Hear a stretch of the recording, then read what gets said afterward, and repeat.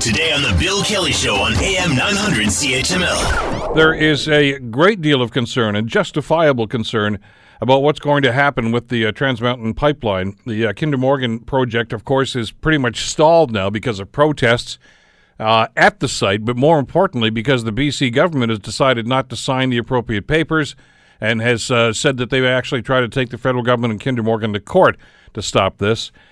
Prime Minister Justin Trudeau remains steadfast in his support for the project, though.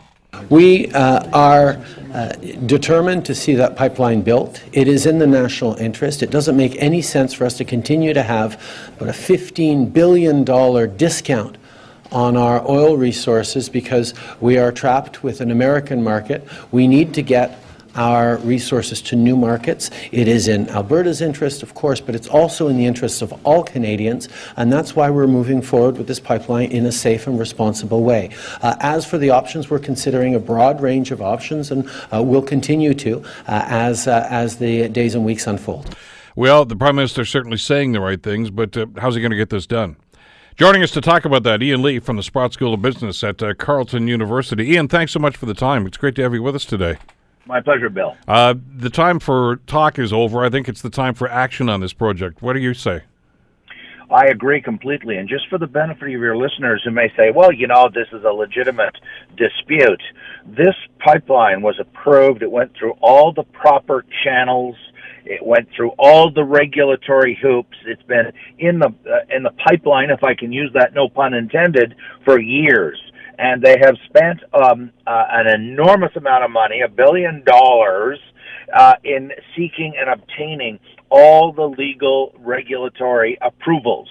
It has been challenged in the court, and the courts have upheld it as being under the domain of the Government of Canada because this pipeline crosses provincial boundaries, and under the law of our land called the Constitution, when it crosses provincial boundaries, it becomes a federal authority. And so all the things have been provided, all the hoops have been jumped over, the approvals have been obtained. And the other point I want to get out before we deal with what can be done, I went to the website of Natural Resources Canada, that's the regulator. Pipelines have been in Canada since the middle of the 1800s.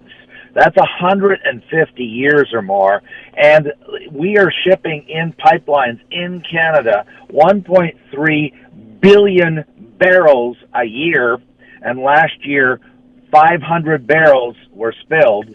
In other words, the safety record is 99.99999%. It is the safest form of transporting oil. It is far safer than trucks or trains.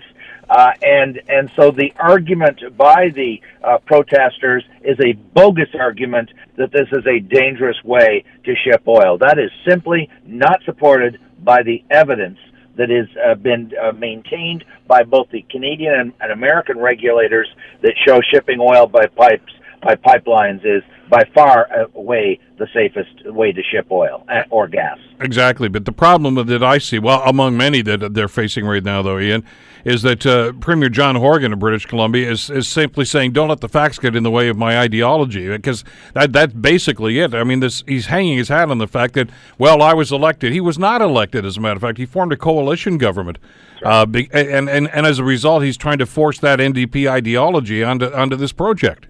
Indeed, and more importantly, I don't dispute he was elected, but so what? I mean, if he wants to say, I don't want, I'll just give an example, the CBC to have offices in British Columbia, well, that's beyond his control. The CBC is a federal body, a federal crown corp. If people say, I don't want to talk about the CBC, how about Canada Mortgage and Housing? There are many federal bodies and federal institutions. Banks are regulated federally, not provincially. And so Horvath can say,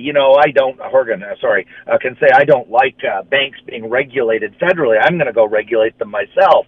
That is not, first off, that would not be upheld in the courts because under the Constitution Act of Canada, it is very clearly banks are federally regulated. Just as pipelines that cross boundaries. Actually, there's 3 different provisions, according to constitutional lawyers, that have determined that this is a federal regulatory responsibility. So it doesn't matter whether he was elected or not. Of course he was. That doesn't give him jurisdiction to do something he doesn't have the legal authority to do. He has no authority to try and stop these pipelines from being built because they don't fall under provincial authority. Want to hear more? Download the podcast on iTunes or Google Play and listen to The Bill Kelly Show weekdays from 9 to noon on AM 900 CHML.